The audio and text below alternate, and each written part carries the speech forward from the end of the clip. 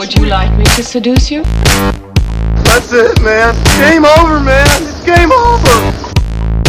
Of all the gin joints in all the towns in all the world, he walks into mine.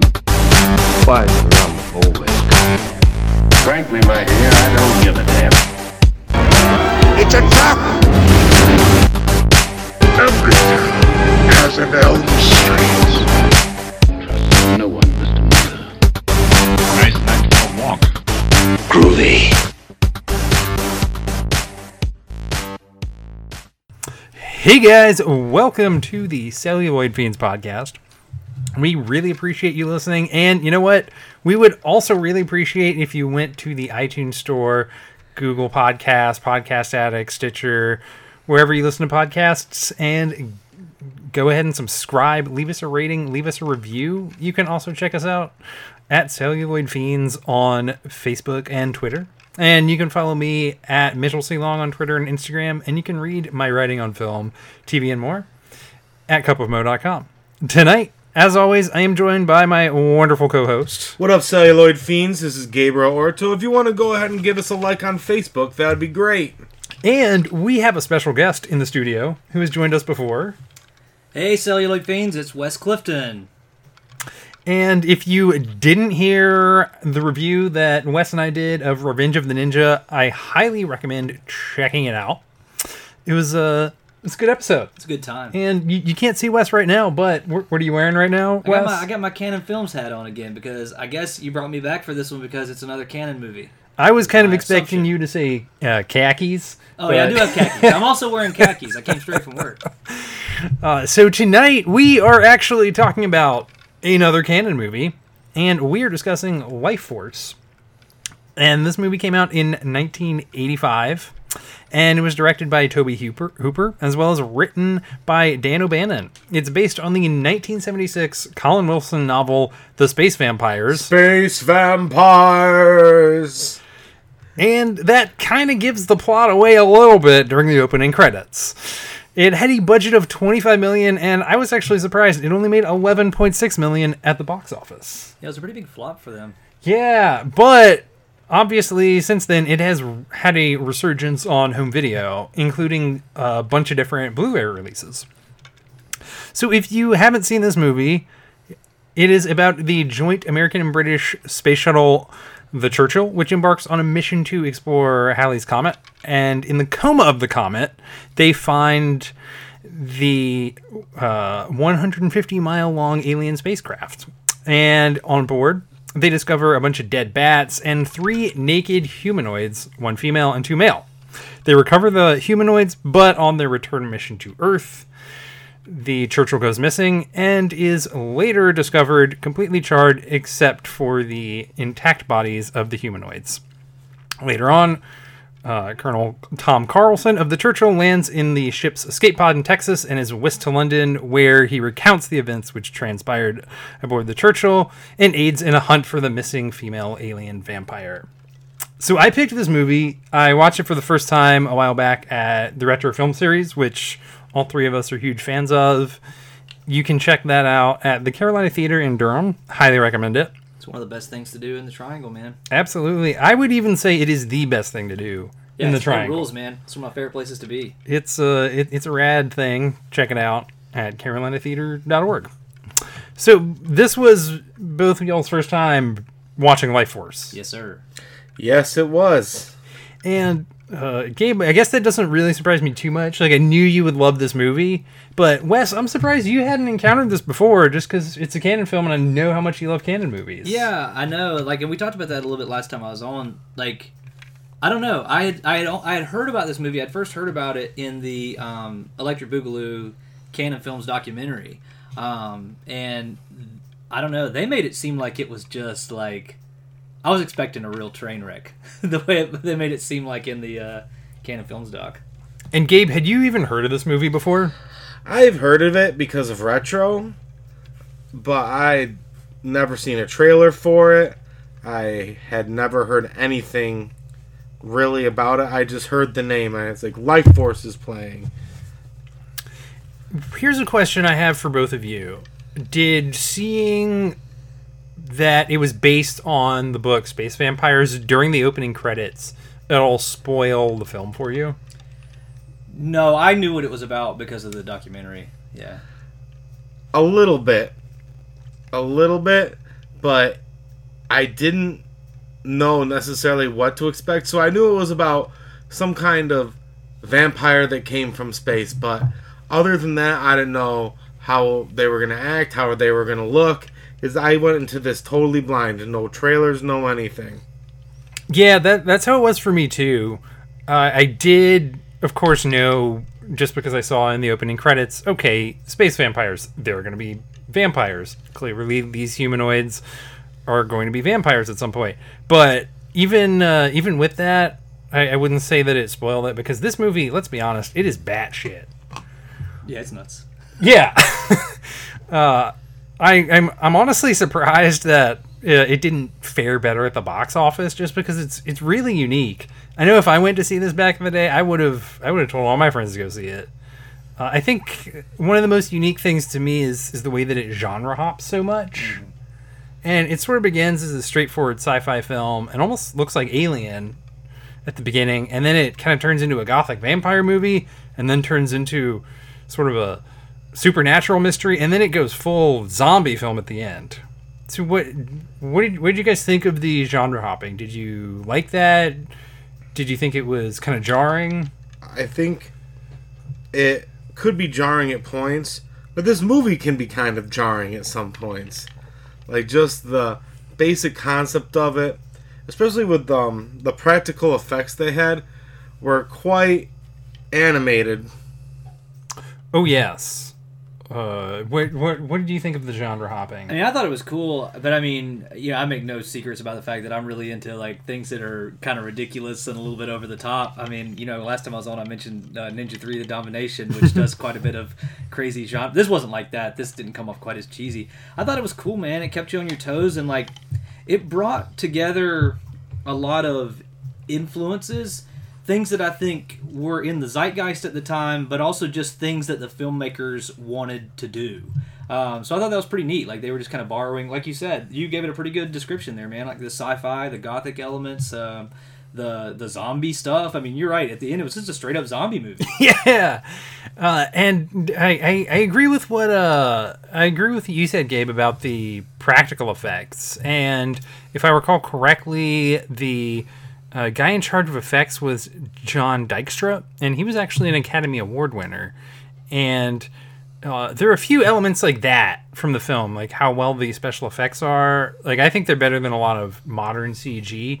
And also the score, which seem kind of almost out of place, because there's clearly a lot of budget put into the score, which was by Harry Mancini with the London Philharmonic. And then it's this kind of schlocky story going on. The music is great. Oh, yeah. The music's great. It's pretty epic. You mentioned, what'd you say, John Dykstra? Is that what you said? So is he the guy from Star Trek The Motion Picture?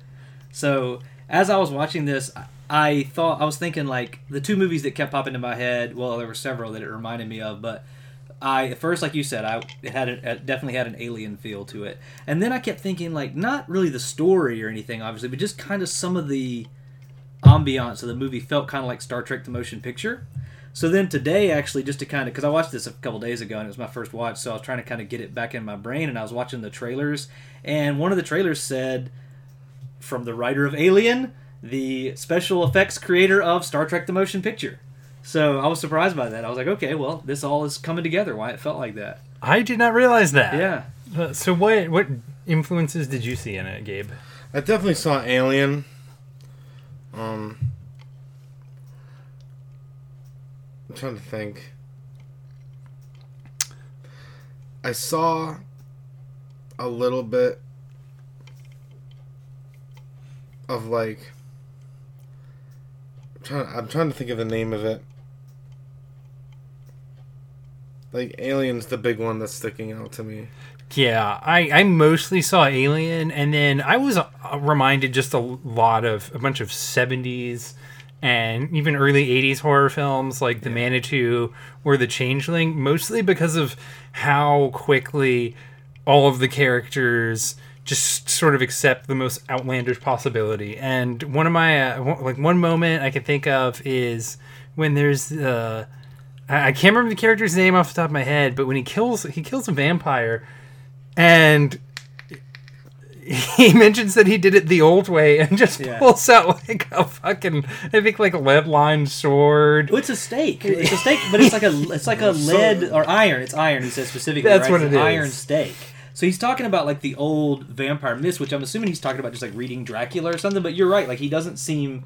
Well, honestly, as I was watching the movie, I guess probably it says when it takes place, right? Does it say that? I just missed it at the first.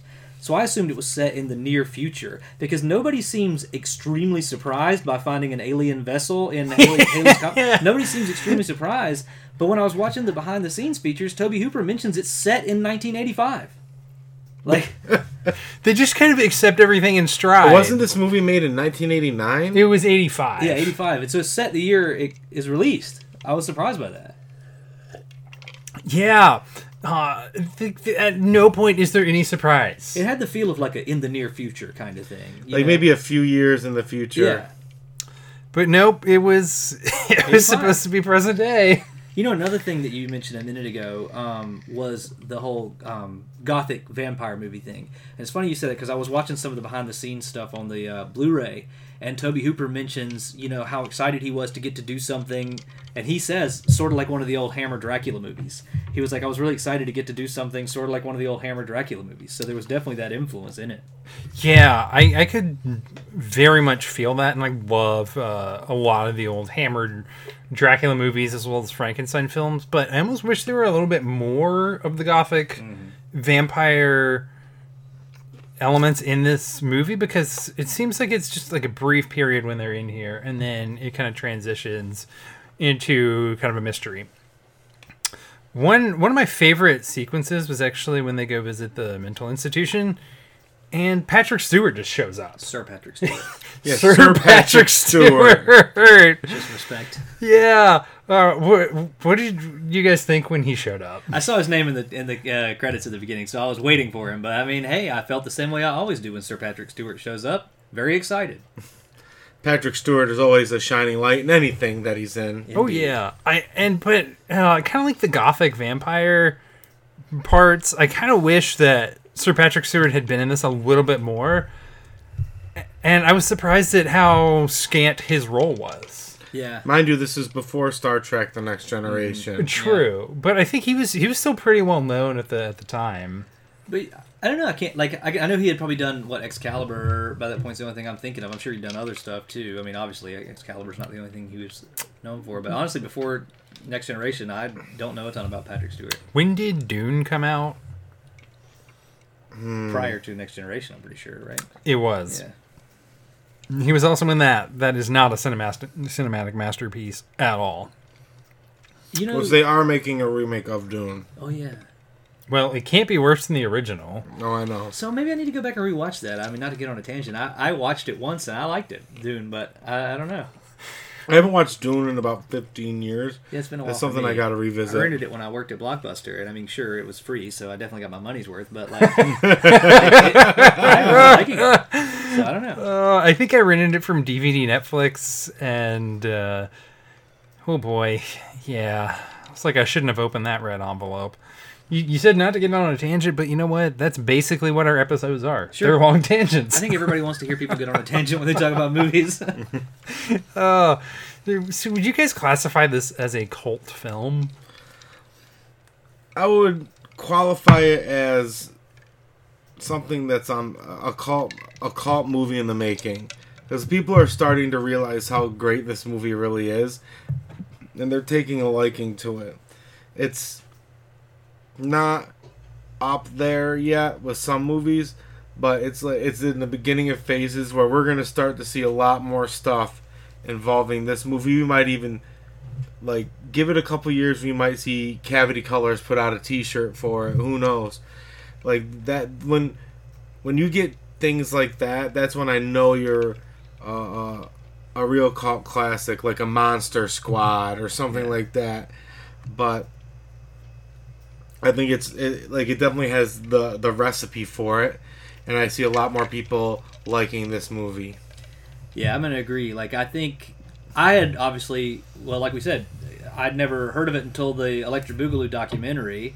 But it does have a Shout Factory release. I don't know when that Shout Factory release came out, but it's a pretty cool Blu-ray special edition. So yeah, it's not the kind of thing that everybody's heard of, or you're like, oh yeah, that movie, it's a cult classic.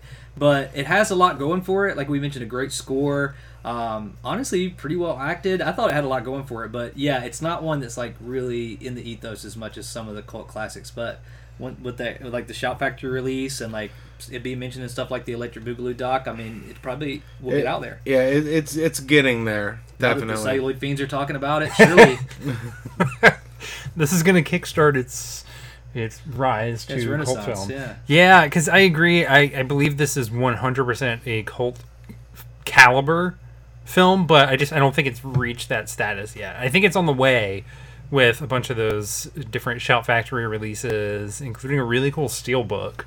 But yeah, it just hasn't quite made it there yet. So kind of getting back to the different movements that this film has throughout, did you guys have a particular segment that you enjoyed the most? like what comes back to me is the part at the beginning where they were going on the alien vessel. Like, I just think that's cool, all the mystery of it. It was really creepy.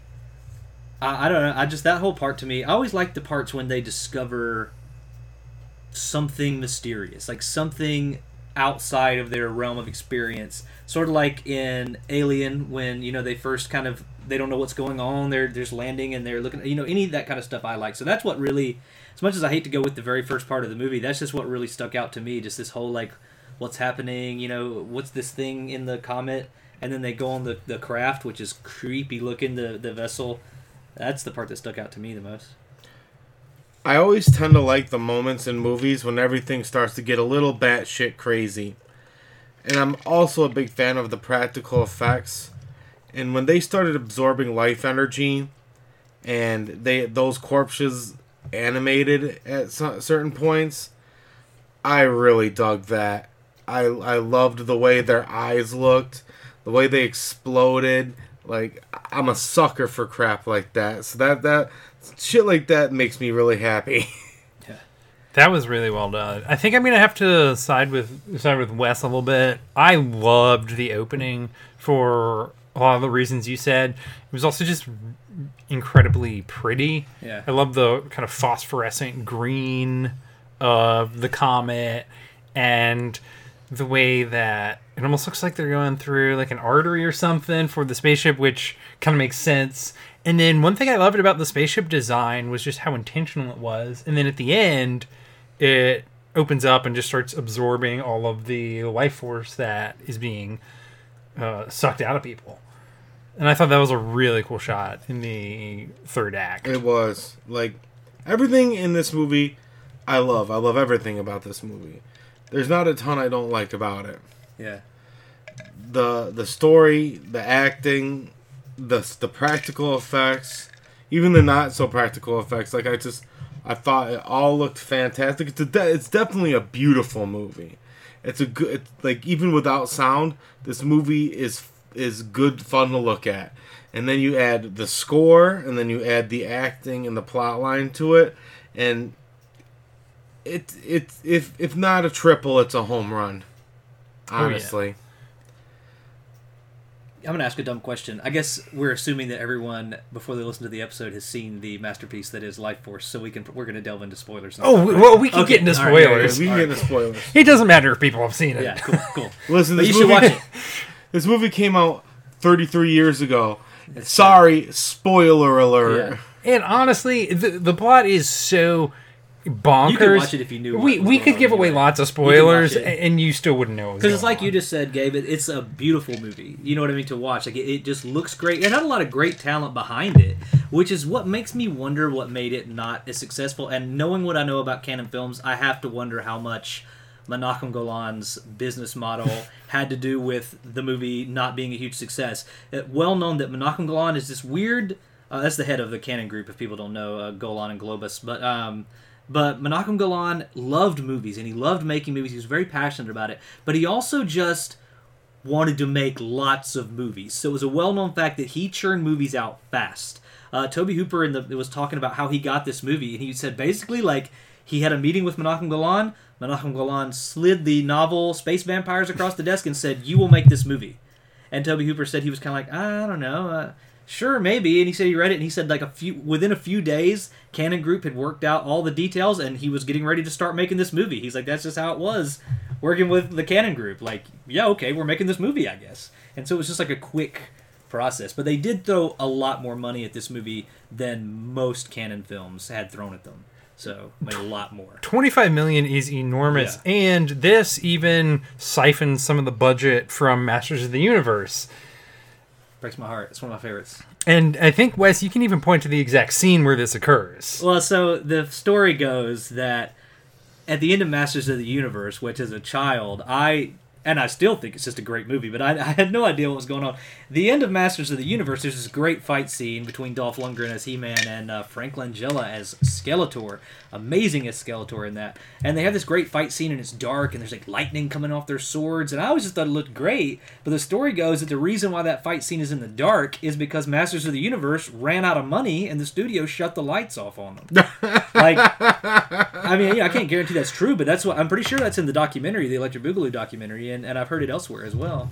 I've heard that too. Yeah. And I'll go ahead and say this about Masters of the Universe. I watched this as an adult, and I loved it. I love it. Yeah, I mean, the set design is phenomenal. The costumes are great. If I recall correctly, the score was really solid. Yeah, it's good.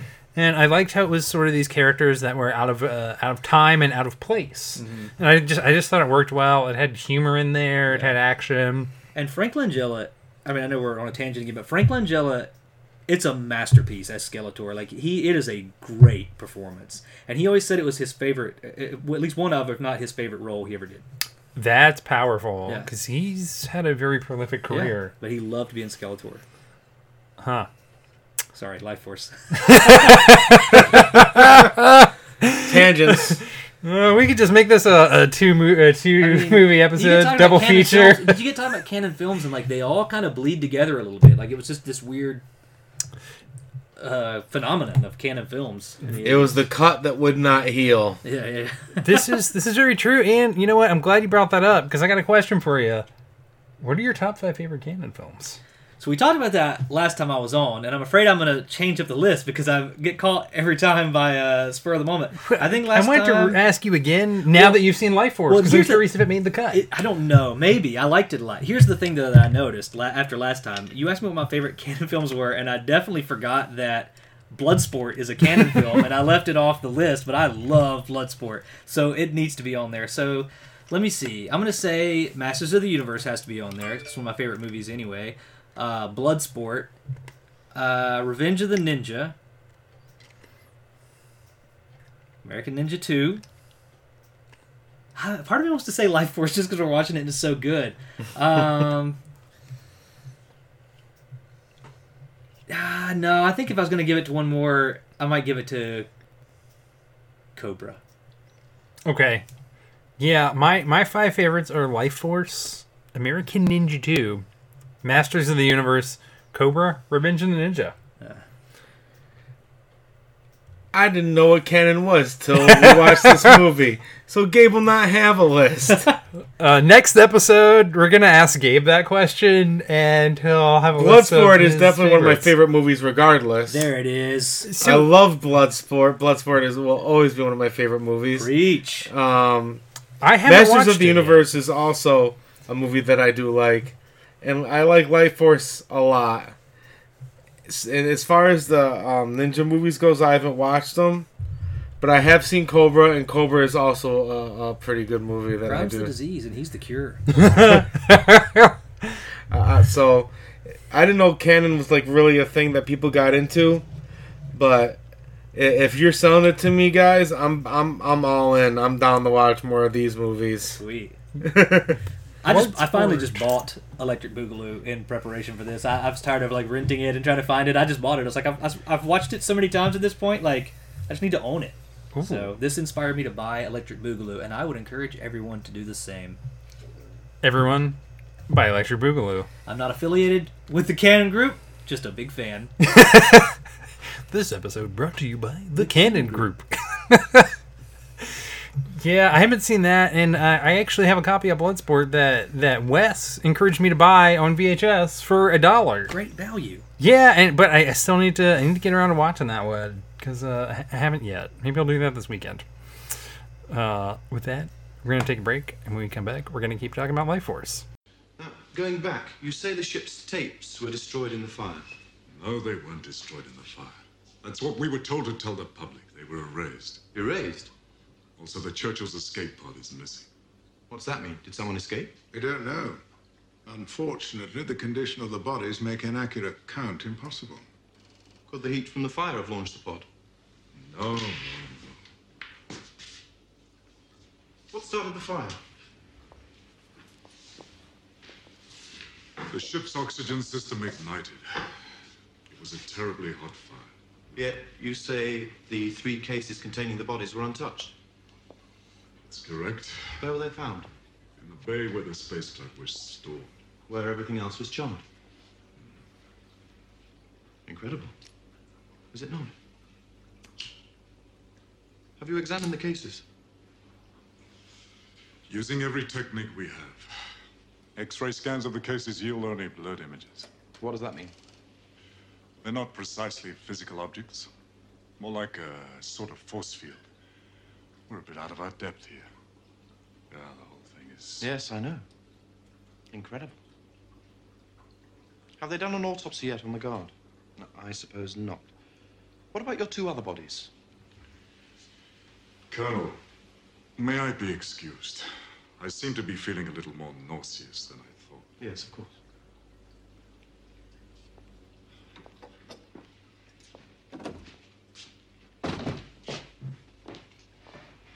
I noticed from your door, Dr. Flada, that your area is biochemistry. But I understand your real interest is... Death, Colonel Kane. Correct. Thanatology is the name for it. Death for you, Colonel, is a bureaucratic problem. Who did it? When? Why did they do it? A problem to be solved, am I correct? And for you? Well, I'm fascinated by death itself. What happens as we die, when we die, what happens after we die. You mean life after death? Yes. Is there? What? Life after death? Do you really want to know?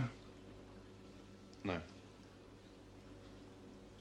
But to answer your question, yes, I think there is. If I'm correct, the life force is conserved always and in all things, even after death. And you think that applies to what's happened here tonight? Yes. Yes, I do. I think that girl, creature, drained energy, life force partially from Bukowski and totally from the guard. A vampire? It could be described that way, yes. I mean, in a sense, we're all vampires. We drain energy from other life forms. The difference is one of degree. That girl was no girl. She's totally alien to this planet and our life form, and totally dangerous.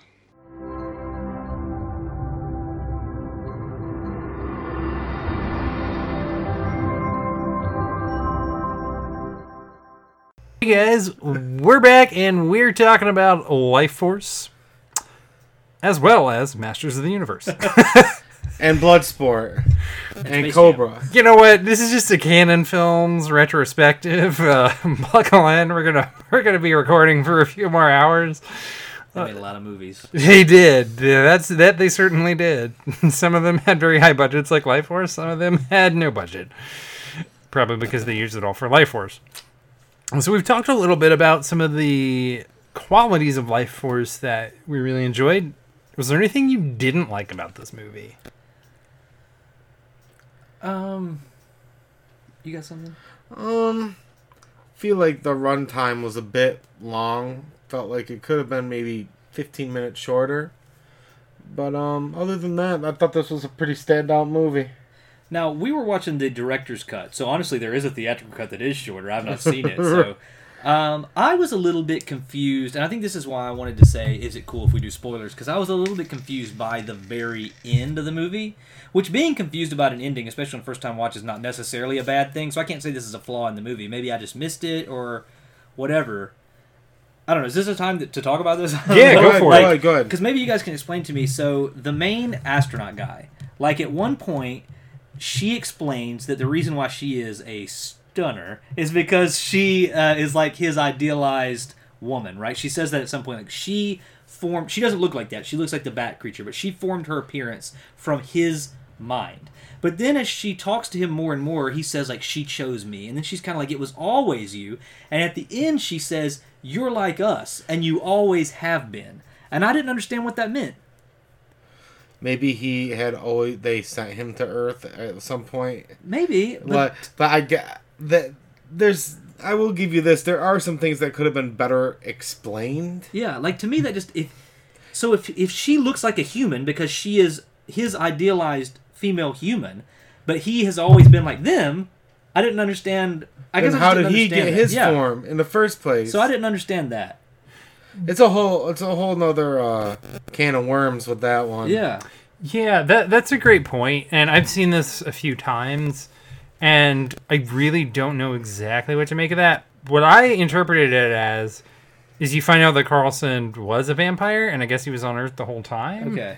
But he had never had to drain life force, or... Yeah, that's the part that didn't make sense to me, unless he was doing it unwittingly or something. Yeah. But because it would... Like, I understand the concept of him having been there, because it does insinuate that the spaceship has been to Earth before. But, yeah, I don't know what to make of that line. But I think maybe that's the only thing that I didn't really like. I mean, everything else was really good. Like we said earlier, the score was amazing. It was well acted. It was well written. I mean, there are a few bits of dialogue here and there that, like, it seemed a little weird, but it seemed like not super well delivered, but, you know, whatever. Yeah. I mean, it's a canon film. They're always going to be those. That's an insightful criticism on my part. You know, but whatever. Yeah. You guys keep on talking about these movies like they're so horrible. Like it's Troll 2, all right? It's not... Oh, no. I thought this movie was great. Oh, yeah. Yeah, no, this movie was fantastic. There's really very little I dislike. I agree with you about Carlson, that line about he's always been like them. It was kind of confusing and not very well fleshed out. And I mean, you could make like a prequel or a sequel delving more into that. And I will also say this: Mo kind of cleared it up for me when we watched it, but at the end, the ship just kind of floats away. It does. It's not like destroyed. Yeah. And I don't know if that's because they wanted a possibility of a sequel. Mo's like, well, the ship's dead. I'm like, they never really said that though. Yeah. You know. Like, I don't know if they wanted a sequel or they were supposed to imply that it was dead. I just didn't get that. You know, I saw them go up into the ship and then it just kind of like the lights went off and it floated away. And I'm like, oh, okay. Yeah, kind of ambiguous. Yeah, I did think it was sort of insinuating that the ship was destroyed and was then kind of left derelict and floating in space.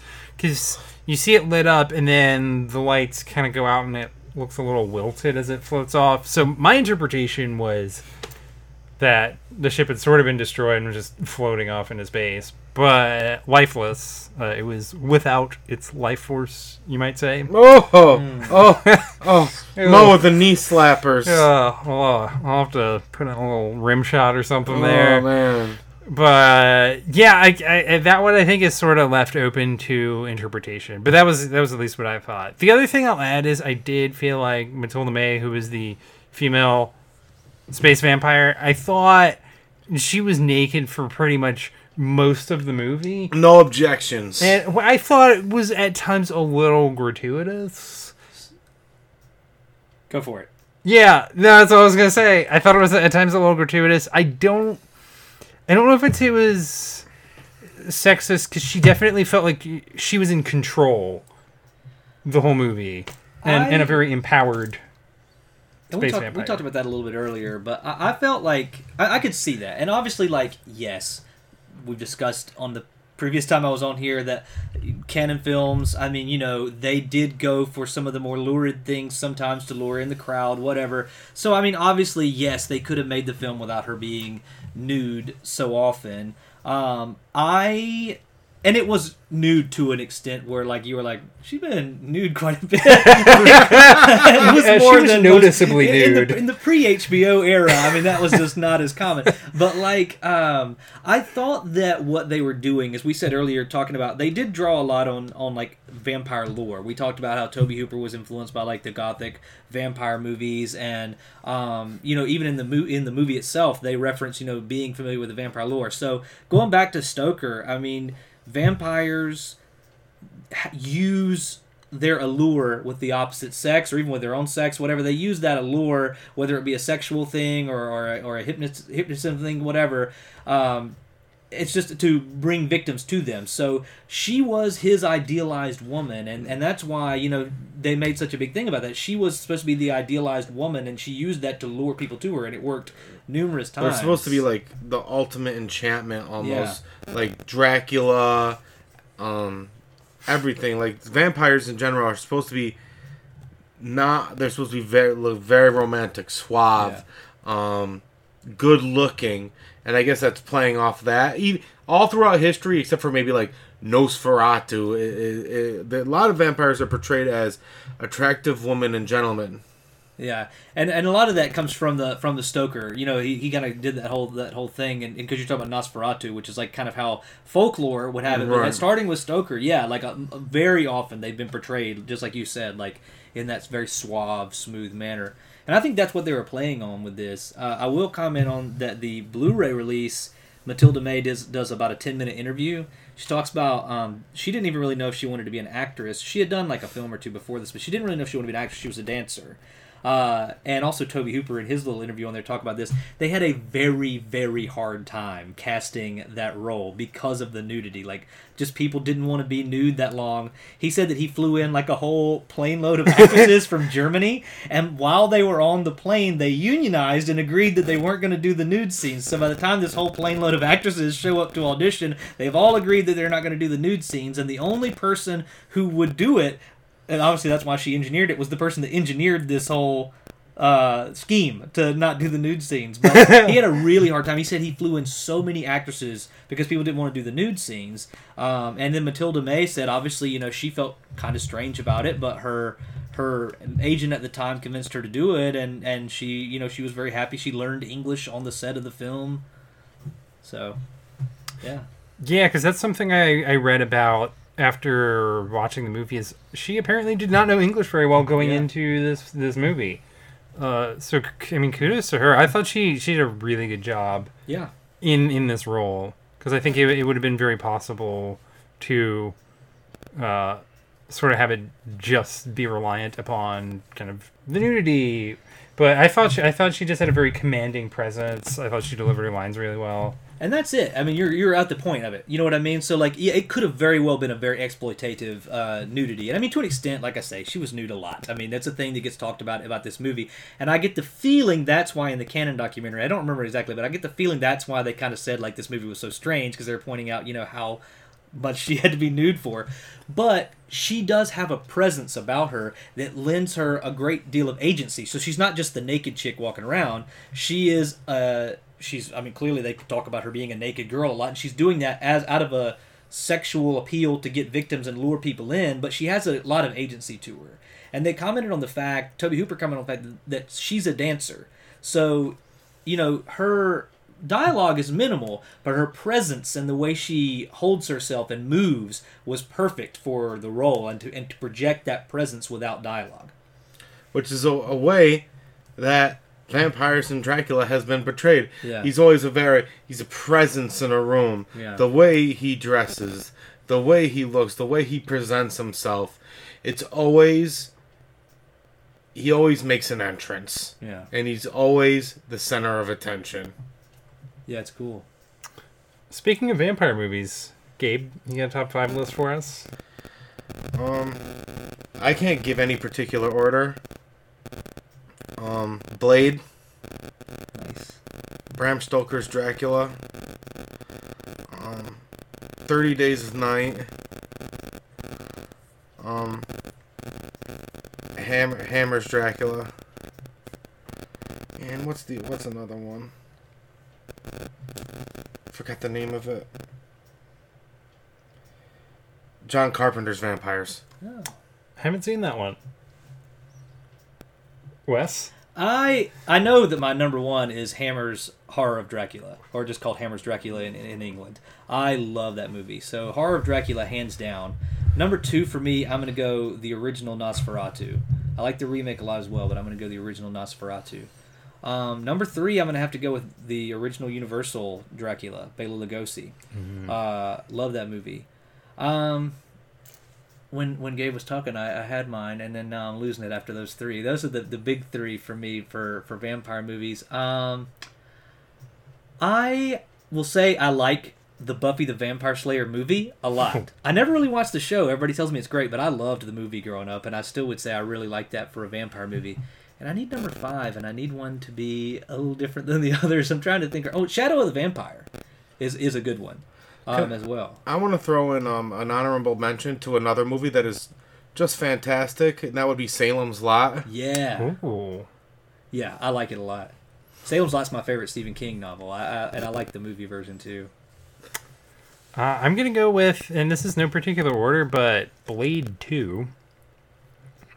Lost Boys.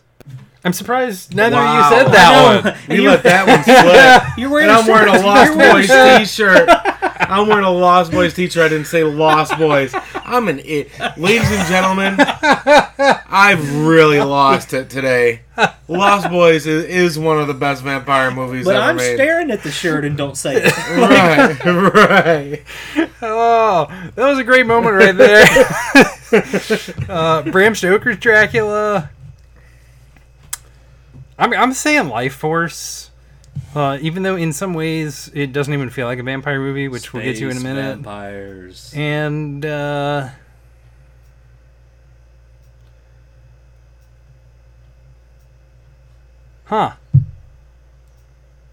yeah, I might go with a Hammer's Dracula. That was a tough one. That was on all 3 lists, folks. Take the hint. Yeah, so even though this movie does deal with vampires who are from space, in some ways it doesn't really feel like a vampire movie because there's no like blood sucking, and I liked that twist. And Gabe, you mentioned this earlier, and I want to get back to it a little bit. The sort of mechanism for taking someone's life force, and you said you like the effects there a lot. Yeah, it was almost like they were sucking out their aura, you know. And I even liked the fact that when they were in the ship, like they were doing it almost like telekinetically. They were because you could either do it the fast way, which is like sucking it all out, or your presence in a room will just eat at people's life forces. That's why the astronauts started dying, and now that's a reason why I think maybe why he didn't need to get life force that much, because maybe him living among human society, he was just sucking little bits at all points, and then he got into a small room with a lot of people, and maybe it killed them, not because it wasn't just one person doing it, it was all these humanoids doing it, plus him. He was eating their life force too, and that's probably why the astronauts died. That's a good point. I didn't think about that, because there are several times in the film when they intentionally leave someone alive, so they don't have to drain it all the way. They can drain it somewhat. Yeah, it's a good point. I didn't think about that. Yeah, that I thought there was some decent world building there. I would be really curious to know how draining someone's life force works more specifically, like if that has to be intentional or if it's just kind of instinct, and if you need to top your life force up. I think it's almost like breathing, almost like you can do it unintentionally, which is why you can just like walk around, maybe get some off of you, get some off of you. It's kind of like breathing, but like I feel like when they just like suck it straight out, it's kind of like taking like a deep breath. It's like I'm intentionally breathing, you know, like that's how I feel it must be like. Yeah, it's interesting. Yeah, that was a good comparison. I liked your parallel between sucking someone's life force out and breathing. One thing that kind of confused me was just how easy it was to kill the 2 male vampires at the beginning. Well, no, they survived that. Yeah, they come back later. It was a trick. Yeah, and they come back later. But it seemed like they went down pretty quickly. You mean even at the end when they get him? Yeah. Yeah. I mean, obviously the focus was on Matilda May's vampire most of the time. Yeah. It was, you'd think they would be a little bit more intelligent. Yeah. And they They're really the weren't. decoys, because this is what I really think. I really think that she was in charge of the whole operation. Oh yeah. And these were henchmen or just sacrifices to the cause, basically. Yeah. Another thing, I'm going to nerd out for a second here, but you guys did the D&D movie last time. And what I'm thinking is, like, the Drow in Dungeons & Dragons, like, are a matriarchal society. So for all we know, the space vampires are a matriarchal society, and she's, like, the queen bee, you know what I mean? So maybe that's what we're talking about. I mean, she definitely seemed to be the one who seemed to be in charge of the whole operation. The other guys did seem to be, like, her henchmen, sort of. I will say, the part at the end when the one male vampire straight up turns into the bat creature and he, like, stakes him was awesome. That was really that cool. was phenomenal. I loved the effects for the bat. I love that creature design. Yeah, that was one of my favorite scenes. It was actually, cool. the quick transformation. I wish that shot dwelled on the bat carcass just a little bit more, because that was pretty impressive. I loved that part, and actually it got me kind of curious if the bat creatures could mimic pretty much any life form. Is that sort of what was insinuated? I think that's kind of what was insinuated, because I feel like they were waiting for somebody to stumble across them, but they have to be able to mimic themselves after anything. Mm-hmm. To steal anything's life force. I think this is something that their race has been doing for thousands and thousands of years across this universe, different universes. They have to be able to change on a fly. Yeah, that's the impression I got as well. Yeah, that was sort of what I assumed, and I almost wish that there had been a scene with one of the vampires mimicking like an animal or something else, like yeah, that. just so you would see. Yeah, because I think that would have just been really cool to take a look at. So why don't we rate this bad boy? Wes, you want to go first as the guest of honor? Man, yikes! So I've been really struggling. I am not good at rating movies, and I said that last time I was on here. Like, I am just such a I get really enthusiastic about movies, and I'm just like, everything's 5 stars, yay! I'm not gonna give it 5 stars, obviously, but I really liked it more than I was expecting to. In all honesty, like I liked it more than I was expecting to. As I said, the Electric Boogaloo kind of made me think I was getting ready to see something that was a train wreck, but it was really good. And even just talking about it today has, I think made me appreciate it even more. I kind of want to go back and do another rewatch already. I'm going to go 3.5. Okay. Yeah. Gabe? I'm going 3.9 on this one. I think it's almost a 4. I think there's a couple things that detract it from getting up into the 4s and 5s. But I thought, all in all, this is a pretty stand-up movie. Definitely want to make this part of my collection. Maybe I'll go on Shout Factory as soon as I leave here and buy the Steelbook for $22 that Wes let me know about while we were at dinner before making this podcast. Also not affiliated with Shout Factory, just a fan. This episode brought to you by Shout Factory. Yeah, I'm gonna give this one a 5. I fucking love this movie. Ooh.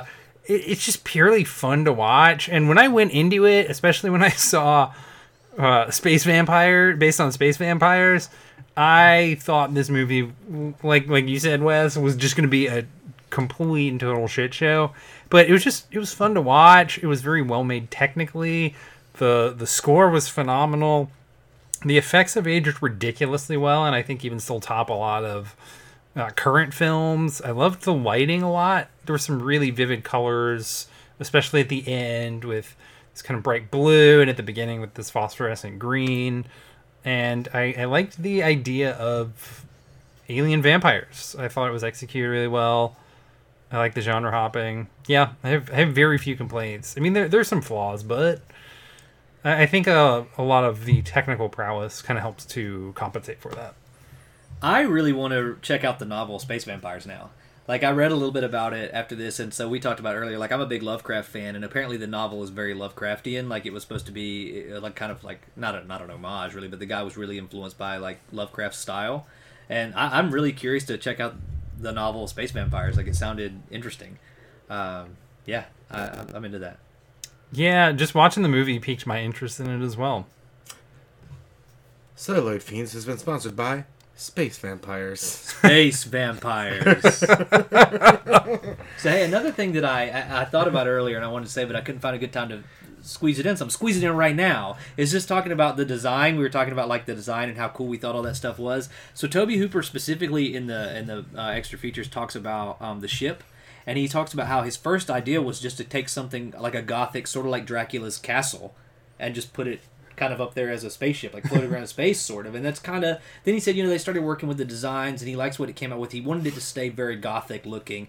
But he specifically said, which is funny, because I thought it was sort of reminiscent of Giger, like a little bit. Yeah. But he said specifically he didn't want anything to look like Giger, because he had Dan O'Bannon working on this, which, they had just... not long before this, Tobe Hooper had been working on Return of the Living Dead and had turned it down for Life Force, and so that's why Dan O'Bannon did Return of the Living Dead before he came on to help write this. But since he had Dan O'Bannon writing it, he didn't want it to be like Aliens. He didn't want it to look like Giger, but I kind of thought it still did. But I agree. I thought it had that vibe, and then I even thought the ship interiors at the beginning totally looked like they were from the Nostromo. Yeah. But ultimately it did its own suits thing. and everything. Yeah. It was very reminiscent of that. Apparently a lot of the crew also worked on 2001. Oh, that explains a lot too. Yep, that clears up quite a bit. Yeah, so this is a movie that if you haven't seen it, highly recommend it. Even if you have, I think this movie deserves a rewatch. I've seen it, I think 2 or 3 times since watching it in a theater a couple months back, and it just has a lot of replay value. That's cool. Yep. That's our show for the night, guys. Thanks for listening. Once again, if you haven't already done so, check us out on iTunes, Google Podcasts, Podcast Addict, Stitcher, wherever you listen to podcasts. Subscribe, leave us a rating, leave us a review. Give us a like on Facebook. Follow us on Twitter. You can follow me at Mitchell C. Long on Twitter and Instagram. Can I do a plug? Oh, yeah. All right, cool. So last time I was on here, I mentioned my writing a little bit. I did just 2 weeks ago have a poem come out in a anthology from Rogue Blades Entertainment. It's an anthology. You can buy it on Amazon.com. It's called Crossbones and Crosses, and it's an anthology of stories about pirates, crusaders, and a mixture of the two. So like one section's about pirates, one section's about crusaders, and one section they mix all together. Rogue Blades Entertainment, like if you're into adventure or fantasy, or really they were kind of known at first for sword and sorcery, which I love, but they just kind of specialize in heroic fiction now. They put out some great stuff, and I'm really pleased to have this poem in Crossbones and Crosses. So it would be awesome if people would pick that up. And like I say, my poem's in there, but there's tons of great stories in there. So that's awesome. Congratulations. Yeah. Hey, thanks. I appreciate it. I will definitely pick that up. And all you listeners out there, you should grab a copy as well. And if you want to hear about my other fiction, you can go to my website. It's just wdclifton.wordpress.com. So.